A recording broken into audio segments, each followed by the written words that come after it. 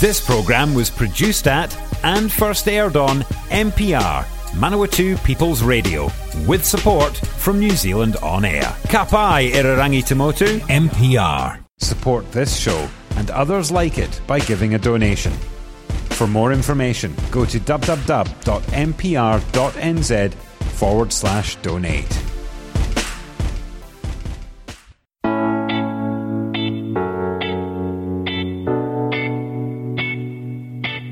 Hi, I'm Greg Watson and welcome to this week's show of Property Matters, where we talk all things property, be it what's happening in the market, what's happening locally, nationally and internationally.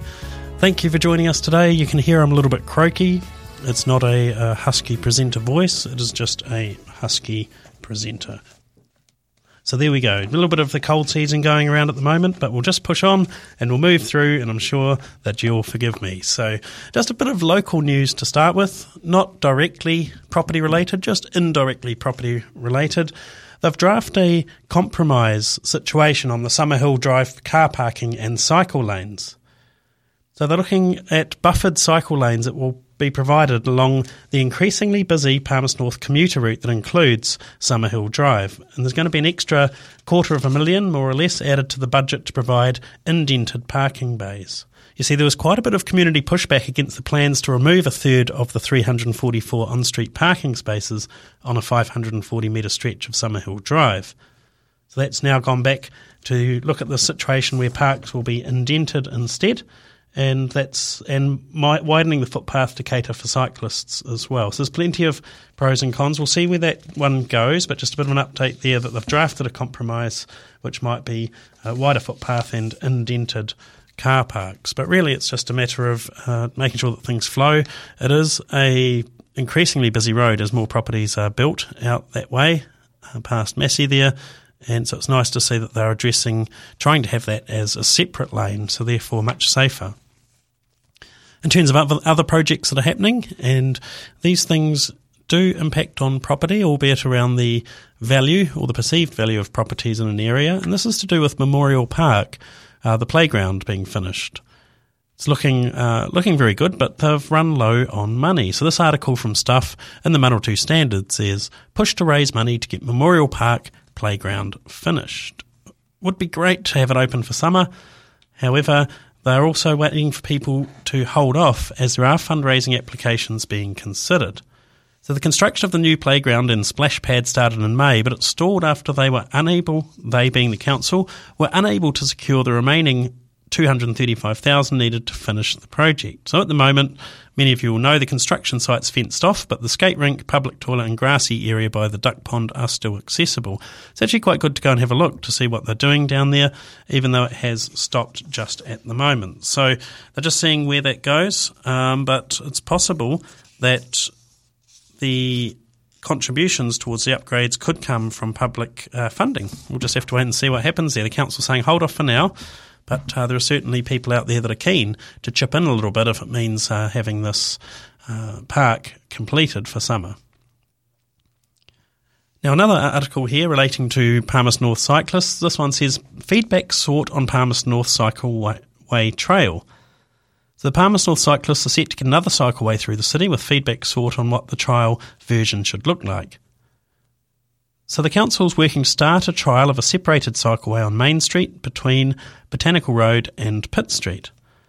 It's part of the Innovating Streets program, which Waka Kotahi NZ Transport Agency is funding most of.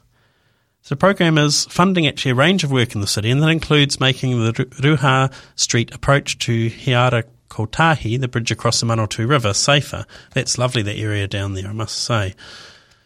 So the City Council Strategy and Planning General Manager David Murphy said businesses and residents along the section of Main Street had been given a letter about the trial. So it'll be interesting to see where that goes.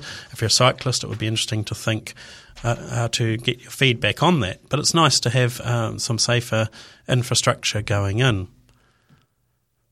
Another thing that is interesting in this same scope is that the Feilding to Palmerston North link for walkers and cyclists is finally underway. Now when I read this headline, I thought, man, that's awesome. We're going to have the ability to cycle or walk between Feilding and Palmerston North safely. It's going to be a shared pathway. It's been in the planning stages with local authorities since 2007, but the external funding has been needed to get the construction underway.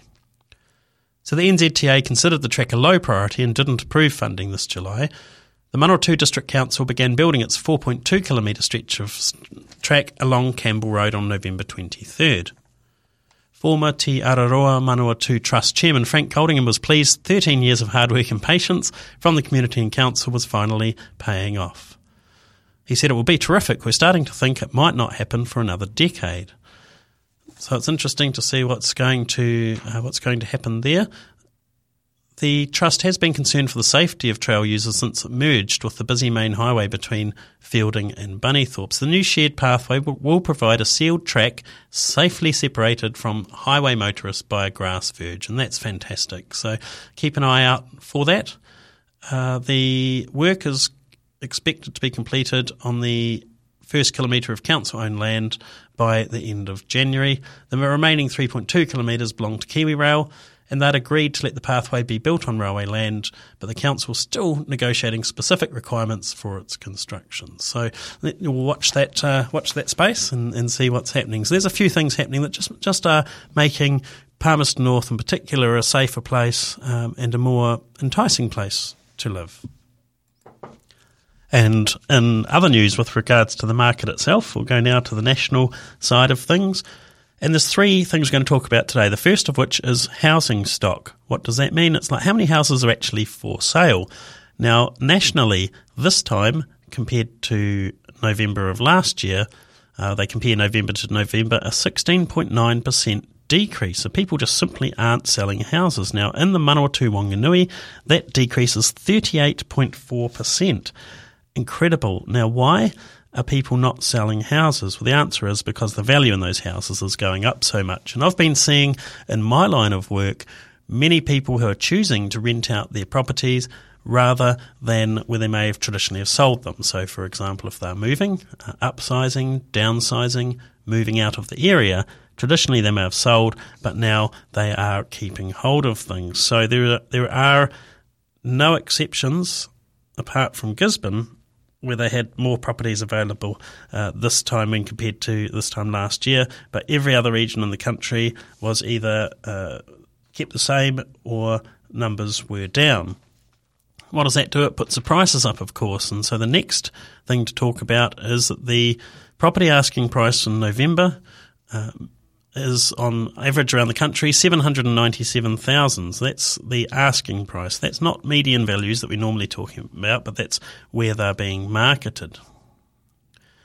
Now, compared to just October of this year, that's a 3.2% increase. And even Manawatu Wanganui, the average asking price there is $525,821. So that's quite a change from recent years.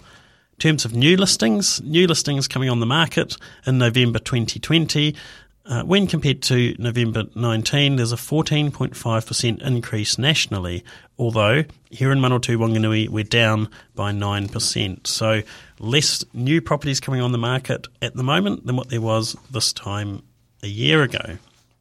So I'm going to take a moment to talk across a couple of articles about the housing market at the moment. CoreLogic, for example, had this article on Stuff saying housing shortage fuel for market fire. And Judith Collins, it says, spoke to reporters and politicians as politicians return to Wellington for the first day of the new parliament. It's no surprise that the ongoing shortage of stock around New Zealand appears to be driving the housing market ever upwards. And really, the interesting thing I wanted to pull out of this article was nationwide the property value growth accelerated by 2.1% in November compared to October. So just in 1 month, nationally property values have gone up 2%. So 1% of 100,000, of course, is 100, 2%, 200. So for every $100,000 of property, that's been going up by thousands just in 1 month. It's really quite incredible. So what's going to happen with the market is the question, and we'll cover a little bit more of that as we go on. Another article here, Auckland sales at a 5-year high, Barfoot says. So Auckland's biggest real estate agency said it has had its busiest month in 5 years in November. Barfoot and Thompson sold 1,551 properties. That's up 17.6% on October and 61.6% increase on those sold in November of 2019. Barfoot and Thompson Managing Director Peter Thompson said buyers are not being put off by current prices or concerns about whether residential property will hold its value in the months ahead. He says, buyers are convinced that the time is right to buy, and if they have the support of their bank and can meet repayments, they're prepared to commit. So November's average price came in at just over $1 million. This is for Auckland region, which was up 9.6% on the average price the same time last year, and incredibly up 10.8% on June when the market started to pick up. So that's something that's really largely regionalised to the Auckland area, but still interesting nevertheless. Another article in Lifestyle section of Homes says the housing crisis, what's happening and where are all the affordable homes? And again, it highlights that the median house price in Auckland has rocketed to $1 million, making housing history in October. And the Real Estate Institute of New Zealand Chief Executive Bindi Norwell said that it's really making housing history. But 10 other regions also hit record median price highs. Gisborne saw a whopping 34.1% increase in October 2020 compared to the same time in 2019. Wellington saw a 20.8% increase year on year.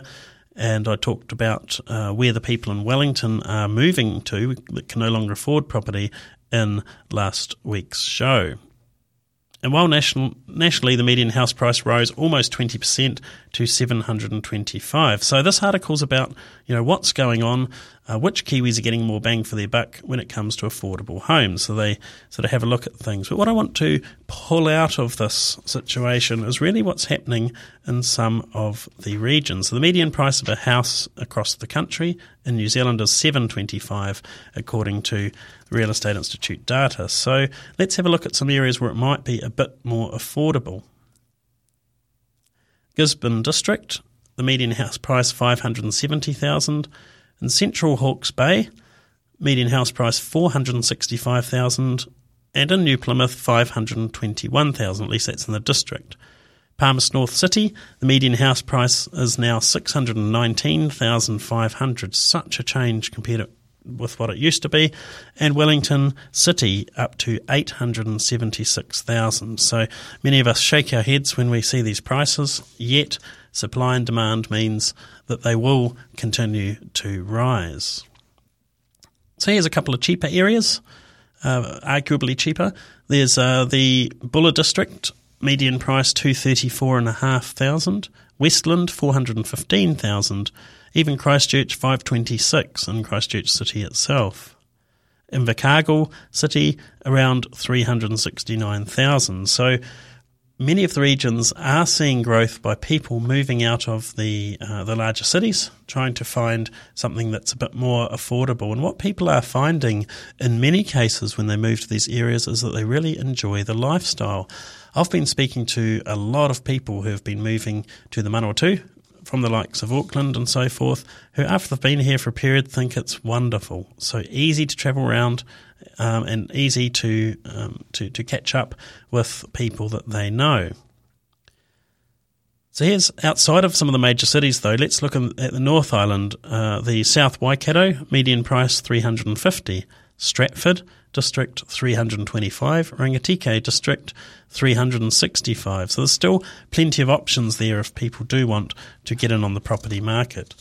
What we've also been finding is that people are investing in these areas to get better rates of return. So we'll let you go to a little bit of music now. I feel this one's a bit lively and should get us going. I'll let it stand for itself, and you can just play Guess the Song. This is Greg on Property Matters. Here we go.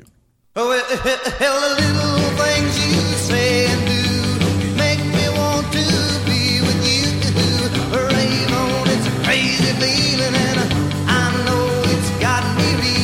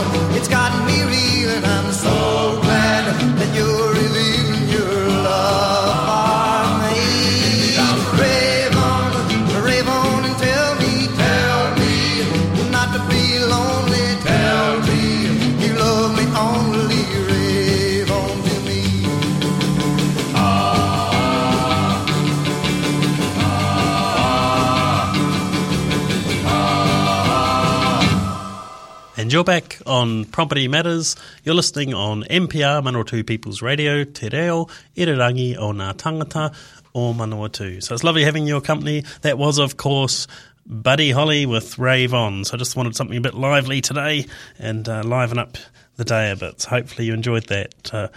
Now, before the break, I was talking about people moving out of Auckland and looking for a nicer or more affordable lifestyle. And what we've found is that there's quite an article on Stuff Lifestyle that talked about multiple examples of people who are moving out of the area. So really, one thing that was interesting was it occurred to me how many people from Auckland are actually moving around the rest of the country. And so Stats New Zealand has looked into this, and imagine this, that moving out of Auckland, 12,600 people to other parts of New Zealand. Isn't that incredible? So let's consider that the average household might have 3 people. That's 4,000 homes. 4,000 homes required around the country that were surplus to what might have been otherwise expected. And even if there's 4 people per home, that's still 3,000 homes. And if you divide it up amongst some of those regions, we're talking hundreds of properties. So it's something that I found that quite interesting, that there's as many as 12,600 people, according to Stats NZ, who have moved from Auckland to the remainder of the country. Here's some other news.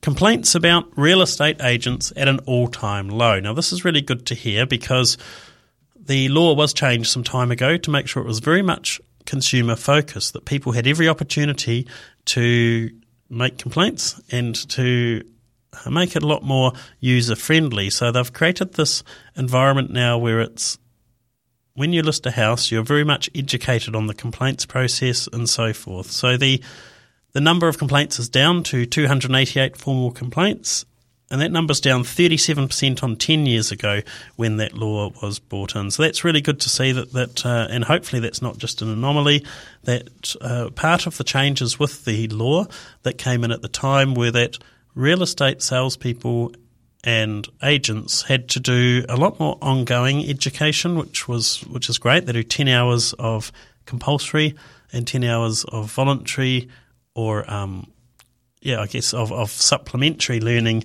during a year. So that's something, and as well as that, much more focus on consumers. So complaints are down.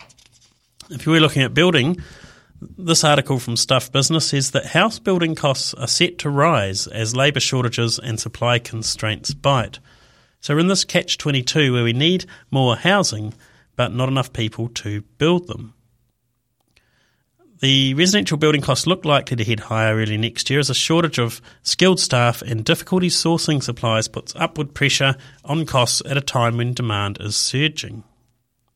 The latest QV Cost Builder report from Quotable Value shows the average cost of building a home in the 6 main centres rose on average by 2% in the year to October. That's lower than the 2.4% rate last year and the 4.9% rate the year before, after building work stalled during lockdown and uncertainty around future kept a bit of a lid on the wage rates. But it's definitely going to be higher than that next year by the looks of things. So interesting that there's a lot of new builds out there, even investors are buying new builds. And an interesting thing about buying for example, a land and home package, if you're an investor, is that you pay for it when you agree to the plans and agree there, you pay at that stage. Now, if it takes months to be built, chances are the value of the property has actually gone up significantly, considering those national figures I mentioned earlier of properties going up 20%. Nationally, the median house price around the country would indicate that if you signed up to build a house tomorrow, but it's going to take some time before it's actually built, then you're getting some equity build up there. And speaking of investors and residential property investors, IRD has been cracking down on investors who are shirking the Bright Line test. Now, what's the Bright Line test? The Bright Line test is if you buy or buy and sell an investment property within a certain period, and that's a 2-year period if a property was sold within 2 years between October 2015 and March 2018, or if you've bought a place since then and sold it within 5 years, then if you've bought after the end of March, then you need to pay tax on that. So IRDs changing the way they do things. They're now matching tax returns with property transactions, and they're contacting those who might be affected. So if you've been not paying those tax on the gains that you've made, and it is just effectively a capital gains tax, then they'll be following up. They estimate, the IRD, that up to 25% of investors might not have paid their relevant tax. So good that they're clamping down on that. Fair's fair for everybody. Now, this article came across my desk. This is interesting, from Radio New Zealand, and quoted on stuff.co.nz. Homes to start losing access to insurance within 15 years, according to a report. Tens of thousands of properties and billions of dollars are at stake over vulnerable coastal properties. And homes on parts of New Zealand's coast will begin losing access to affordable insurance within 15 years, according to this report. Wellington will be hit first and Christchurch the hardest, but all 4 major cities will be affected, according to new research led by climate and insurance specialist Belinda Story for the Deep South National Science Challenge. By 2050, at least 10,000 homes in our biggest cities will be effectively uninsurable. However, spiking premiums and policy exclusions could start being felt as soon as a decade from now, it concluded. Why is this? Well, in Wellington, just 12 centimetres of sea level rise could see the average premiums more than quadruple for about 1,700 homes, the report estimates, if insurers fully price the increased risk into properties. At those levels, people may effectively find they have no insurance cover. Story said that people in safer parts of New Zealand seem to be subsidising the riskier locations, but there would be intense pressure to change that as climate change altered the patterns of risk. Now, this is only relevant, of course, if you believe that the sea levels are rising and how fast. I'm not sure if it's something that will happen in a particularly timely fashion. But nevertheless, they said that in Auckland, 540 homes are in the risk zone, and insurance premiums to cover the flooding would be 5 times as large as today, reaching around $10,000 a year. Incredible. Christchurch and Dunedin have the largest numbers of homes affected by these premiums that could quadruple or worse. At least 4,850 homes in Christchurch and 3,100 in Dunedin. Now, of course, this is sort of a bit on the theoretical side, but it's just something to be aware of, that they are starting to model these things. Insurance companies are taking into account where you might buy and what insurance effects that may have. So if you're looking at buying coastal property, something to consider is where it is related to the current sea level and water level. So now, just in brief, we're going to have a look at some bad landlord, bad tenant situations. This is more in the bad landlord category here. So the article from stuff.co.nz says, Auckland tenant's bathroom tap leaked for 6 months before it was fixed.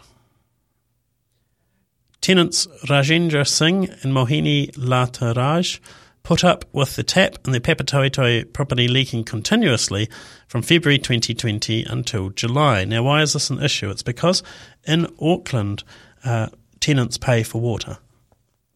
So therefore, if it's wasted, they need to get it fixed. So landlord Haran & Co Limited said they had asked the rental's owner, Rising, multiple times to fix the tap. There was an arrangement no work could be carried out without the owner approving the work first, the tribunal noted. Adjudicator Tony Prowse said 6 months was an unreasonable amount of time to take to repair the tap. She gave Singh and Raj $260 to compensate them for the broken tap and extra water they would have been liable for over 6 months. However, she ordered that Haran & Company to pay the tenants $550, equivalent of 1 week's rent, for the owner breaching their quiet enjoyment. Why? Because it came after the owner went to the house before the tap was fixed and gave the tenants false details on 2 occasions. One of the tenants was preparing the food in the kitchen when she noticed him looking around the home. I'm satisfied the owner of the property breached the tenant's enjoyment of the property by omitting to tell the tenant that he was the owner and telling a tenant the false name when she asked. Geez, you see all sorts, I tell you what. The tenant told me that she felt vulnerable and powerless. The incident made her very upset and she felt powerless about who she could let into her home. Prowse noted in her decision the owner asked Haran & Company to issue tenants with a breach notice for the way they were keeping the house, as he thought it was a fire risk. It was noted that the tenants had moved from a 4-bedroom house to a 2-bedroom house, and they had a lot of boxes stacked against the walls. Singh and Raj also had to fork out for a cooktop and small oven because the one inside their Pepitoto rental was broken. They claimed the oven wasn't working at the start of the tenancy, so purchased a cooktop and a small oven to roast and bacon. The landlord, or property manager, accepts that it knew the oven wasn't working, but did not take steps to provide a new oven as the tenant had purchased a cooktop. So even though the landlord was told that the tenant had purchased their own stovetop, the landlord still had no obligation to provide the tenant with a working stove that allowed baking and boiling. Still had an obligation, to provide a stove that was allowed baking and boiling. So there was compensation paid out for that as well. And here's another one. Auckland tenants take on their landlord over excessive pooling water. So an Auckland landlord whose property had excessive water pooling must reimburse his tenants $1,112 damage and loss of use of amenities. Anatalia Andrew Stowers sought compensation and damages from landlord Chris Wang and property manager LDW Property Management over a leaking stormwater pipe and a tradesperson unlawfully entering the property. He also claimed the landlords unlawfully terminated the tenancy and sought reimbursement from the tenants for not lodging the bond for the property in Glen Eden. Stowers told the property manager before he, his wife Lucilla and the family moved that he was concerned about water pooling in the carport and basement, according to a tenancy tribunal decision. He was told the problem would be fixed when they moved in, but it wasn't. He discovered the kitchen laundry sinks drained into the basement. Oh my word. Oh no. Found mould in an under-sink area and said his wife's cast area had been damaged from the water from the leak. The sink problem was fixed, but there was still water in the carport area which got quite deep and smelt bad, the tribunal was told. As a result, the family could not use the carport or the basement. Wang told the tribunal that the water could get 12 to 15 centimetres deep when it rained, but it drained when the rain stopped. While both tenant and landlord disagreed about the course of the leak, the adjudicator R. Key said it did not matter. I find the pooling of water was excessive and it was a maintenance issue that should need to be fixed. Whether the pooling was due to a leak or flooding, the pooling should not have occurred, and I find the landlords failed to maintain the premises in this regard. So landlords got tradespeople to dig trenches, but Stowers said the workers caused about $150 worth of damage to taro plants.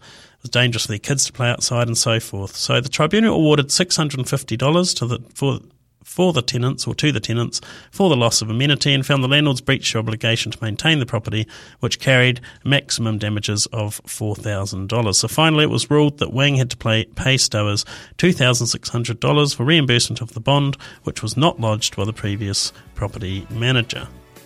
Key said Wang did not have to pay damages because it was not proven that he intentionally committed the unlawful act. But just be very careful out there when making these decisions. And it's been lovely having your company today. We'll catch you again where all good podcasts are found, or here on MPR Manawatu People's Radio next week.